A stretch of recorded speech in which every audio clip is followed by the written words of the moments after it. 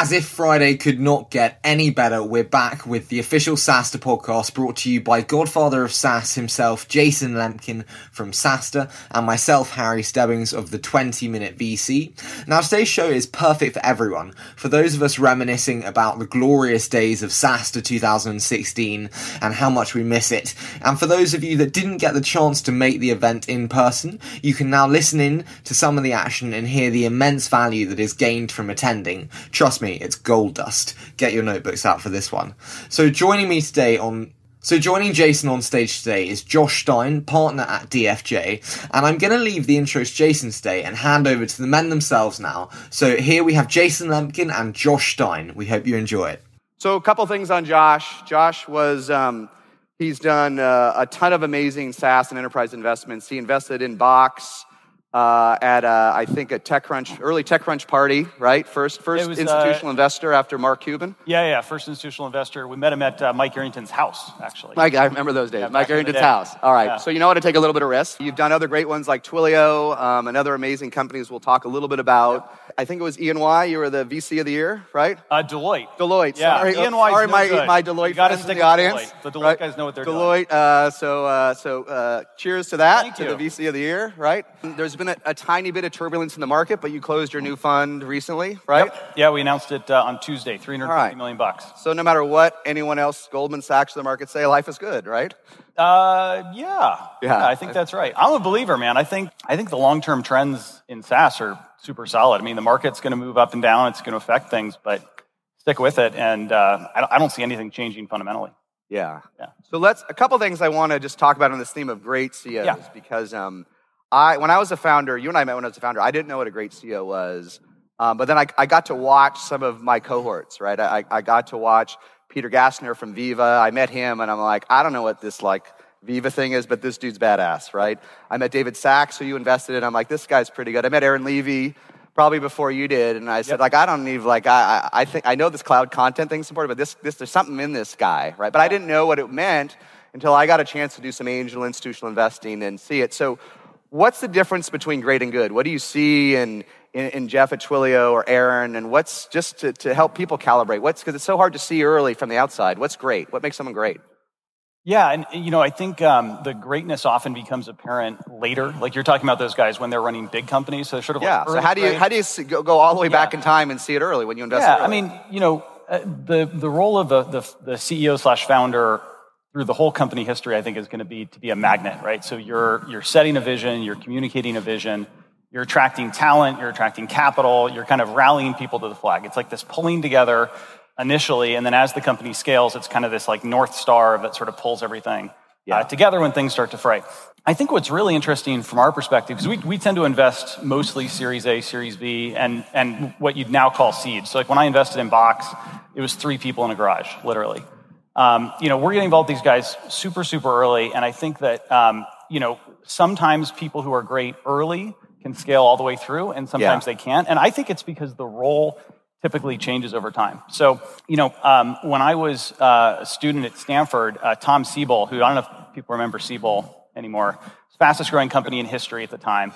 And he came in and he told us, he said, when I was here, I thought accounting and finance were the only things that mattered, and all the touchy-feely psychology stuff was just bullshit. Yeah. And I'm here to tell you, I had it completely backwards. He's like, I have people that do the accounting and the finance for me now. I spend all my time dealing with people issues. And I think that's probably the hardest single thing is for founders who are often technical, who are often young, realizing that if you have 1,000 people, a big part of your job is making sure you've got the right leaders in the right chairs and making sure that you've got strong processes and all those 1,000 people have hopes and dreams and career aspirations and how you kind of manage that. The leadership part is relatively constant throughout, kind of the communicating the vision, but the people stuff really, really tends to trip people up. I think that's one thing. The other thing I think, with like a great CEO versus a good CEO is on the vision part, being able to make the vision something that kind of transcends the company and captures the imagination. So this isn't a SaaS example, but I think Elon Musk is, for example, the best at this, right? SpaceX isn't about launching satellites into space, it's about going to Mars, right? Tesla's trying to save the world by, killing the car. I think, Aaron, if I look at Aaron, I think that's one of his great gifts, is I think that Aaron is incredibly compelling at painting a vision of Box beyond. Box isn't storing files. Box is reinventing collaboration and changing how business is going to be done, right? And I think that's the part I don't think you can necessarily teach. I actually think the other stuff can be learned. Yeah. So let's have a little fun with Aaron. So you invested in Aaron when he was 21, right? Or something like that, probably? Yeah. 22. Now, that's sort of mid-pack today for a lot of SaaS founders, but back in the day, that was considered young, right? Yeah. So how do you, I know you don't, but how was, because you've had a chance to observe him over 10 years, how did he scale? What were the things that he did to be able to, how many Box employees do we have today?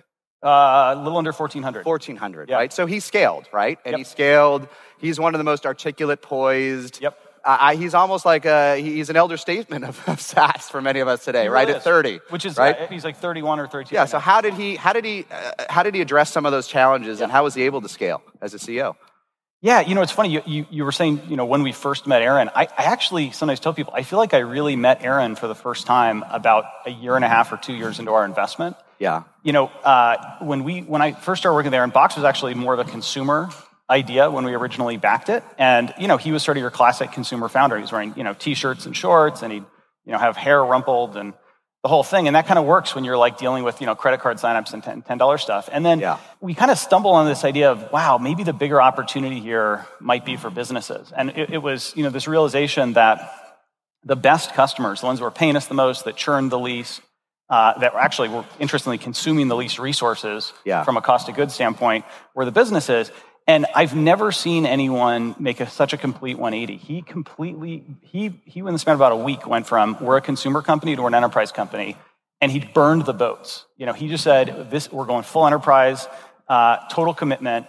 And then I think he realized that to be successful in that, he would have to transform himself into this enterprise leader. And this is what I mean when I say I think it can be learned.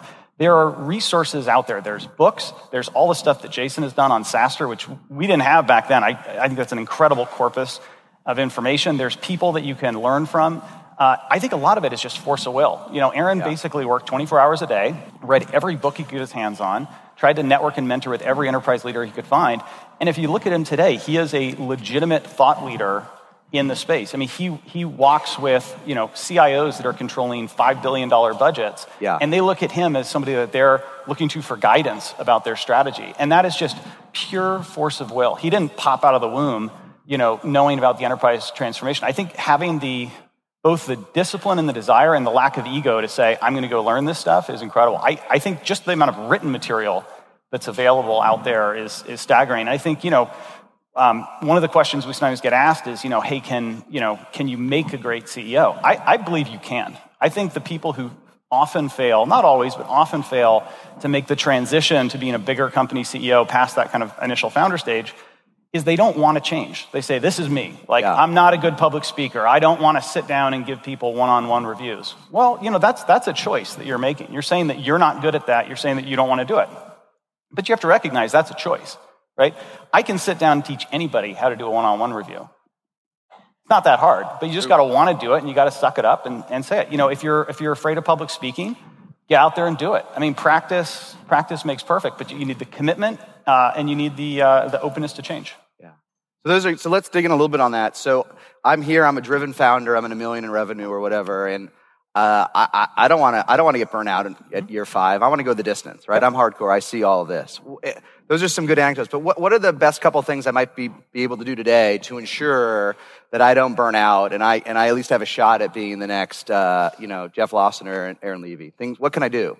Yeah, well, Jeff, I think, is a great example of this. Actually, someone who's just maintained the incredible growth, incredible scaling, and maintained this constant thing. I think one thing that helps a lot is to realize that it's not about being the hero leader where I'm going to do it all myself. If you look at like a leader like Mark Benioff today, he's mostly external. His job is really dealing with 7, 8, 10 senior leaders, all of whom could run large public companies themselves. So they're in a sense almost like peers to him. And making sure that they have clearly defined roles and responsibilities and the resources they need. What Jeff has done at Twilio that I think is so remarkable is he's hired an incredible team around him, and he's built an incredible culture and set of values. So Twilio has this really neat, you can check it out at the Twilio website. It's these 9 values of Twilio, and they're these very clarifying kind of principles of this is what Twilio stands for, this is what we're going to do, this is what we're not going to do. And it makes everything so much easier because a lot of the stress in the CEO role comes when you have, two executives or two people who are they're both trying to solve the problem, but they have this like conflict. Yeah, it's a tough one. Yeah, and if you have clarifying culture and vision, it sometimes helps resolve that. So I'll give you one of the Twilio values I really love is no shenanigans, right? So there's a lot of kind of nonsense and shenanigans in enterprise pricing. It's like hidden upcharges and, Jeff's favorite bugaboo is the, call us for the enterprise version, right? Yeah. It's like $100 a month, $1,000 a month, call us, which is basically code for, we're going to see how much we can get out of you. Twilio is just transparent, simple pricing. And we've had talks like, hey, are we leaving money on the table? And he's like, nope, no shenanigans. Boom. That makes it a very short conversation. It at least makes the alignment very simple. Right? Yeah, and it saves him a lot of stress. And he's built a tremendous team around him. So it's like, as the company gets bigger, you should be moving up in the organization. So the span of you should be less involved with the day-to-day work, more involved in the strategy, and usually getting pulled more external to the company, not internal. Not always, but that's generally the thing.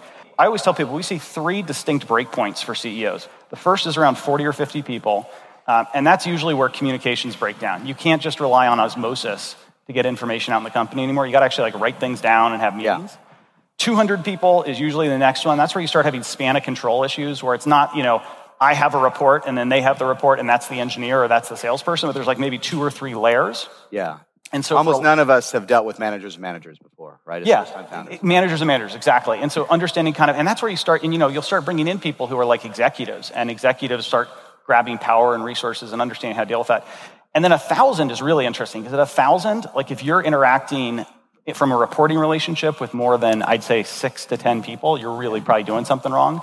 Spending most of your time externally, and then most of your time, you probably have not met most of your employees in person, but you are known to them and you're a beacon to them. And so you're setting that kind of vision and clarity of purpose. But it's really much more about being like a figure as opposed to a person that's, interacting with them directly. Yeah. So let me ask one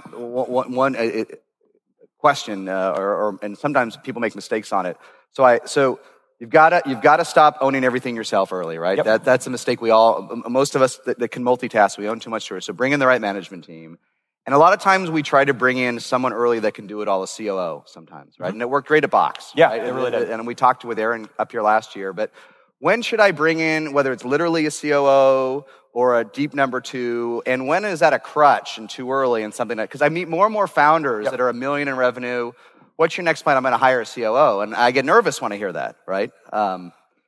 I think they think it's going to be like a magic bullet. It's like when a technical founder says, I'm going to hire the VP of sales, and they're going to start selling stuff. Yes, this is VP of sales 2.0, is my COO is going to handle all the operational stuff at $1 million in revenue. So without getting, Ben Horowitz wrote a great post on this. Anyway, look up the Ben Horowitz post. He talks about why Workday works and other ones don't. But I think the most important thing, if you're going to bring in a CEO, is having very clearly defined responsibilities and roles. What does not work is 2 in a box, where people feel like they have to ask you and this other person to decide. And, if you can't find both or they disagree, what happens? And everyone gets really confused. People have to be clearly defined. So, for example, at Box, Dan basically had the vast majority he has the entire go-to-market function kind of rolling up into him. And Aaron has product and has the CFO and has the external, kind of the entire external vision part of the company. Yeah. And they have a trust relationship that's very clear.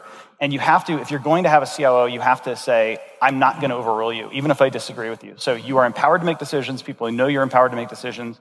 We're going to have our one-on-ones, to make sure we're aligned. But you just got to watch out for the 2 in the box thing. And I'd say $1 million in ARR is too early. I think 40, 50 people is probably where it might become relevant. So I'd love to do a half an hour on this, but let me do one last question on this whole thing. Because another thing, I hear a lot the COO too early. Yeah. The other one that I don't like to hear as a founder is when I ever meet a founder and they're not sure if they're the right guy at 20 million or 30 million, right? But as the VC of the year, you have to think about these issues, right? When you make an institutional investment. So the question I have to you is, if you're a founder here and you're doing well, right? But I'm not sure I can go the distance. What's your advice to me? How should I be self-critical, right? I'm confident. I'm at 1.3 million ARR. I'm growing 11% a month. Yep. I don't even have any venture backing. That's hard to do in the grand scheme of things, right?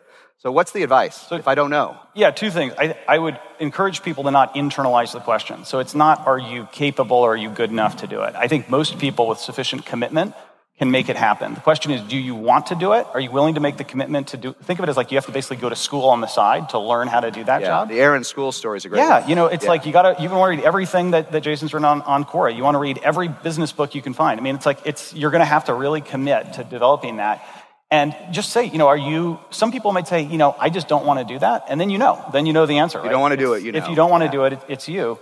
I think that's really the key thing is, do you want to make it happen or not? And then I think, you know, self-awareness is good. I think, you know, it's so hard as a founder and CEO to, you know, you bear all these burdens and the doubt, and it kind of, you know, can sort of eat away, and you can't always share it. That's actually what I always tell people. That can be a role of a venture board member, which is, you know, the companies I work with, I only win if they win. I lose if they lose. Like, I'm completely aligned with the founders. And so, you know, have that conversation openly. We're not going to judge you. We're not going to say, oh, you know, she's feeling inadequate, therefore, you know, must be time to go. We're going to say, hey, let's figure out how we either fix this together, or if not, let's move on.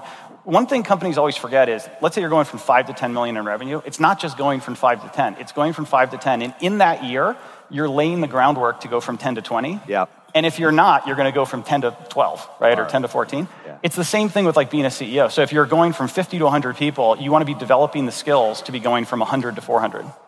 Right? And so it's like you've always got to be thinking 6 to 12 months ahead in terms of those skills you're building. I think that's right. I think that's great advice. If any of us, every once in a while I have these doubts as founders, don't internalize it too much. Get external feedback on this, right? When I went through it, I asked a lot of my peers and mentors, and everyone said, go for it, man. I mean, you have something good. Just keep going for it. Nobody's born a CEO. What's that? Nobody's born a CEO or an executive. I mean, everyone learned it. So the question, you know, if you got to $1 million in ARR, you're clearly smart enough that you can learn this if you want. That's a good way to end it. Thanks, Josh. This was amazing. Really appreciate it. It's a good way to kick it off. All right. I told you you'd need a pen and paper for that one, and I'm delighted to say that you can now experience the magic for yourself, as I did this year, and you can buy early bird tickets for Saastr 2017, which promises to be the best Saastr ever. And for the full takeaways from the show today, head over to saastr.com, that's SAASTR.com, and we'd love to hear your thoughts on the show, so hit us up on Twitter, @JasonLK, @Harry Stebbings. Thank you so much, as always, for your continued support. We really appreciate it, and we look so forward to bringing you Monday's episode with Mathilde Collin at Front App.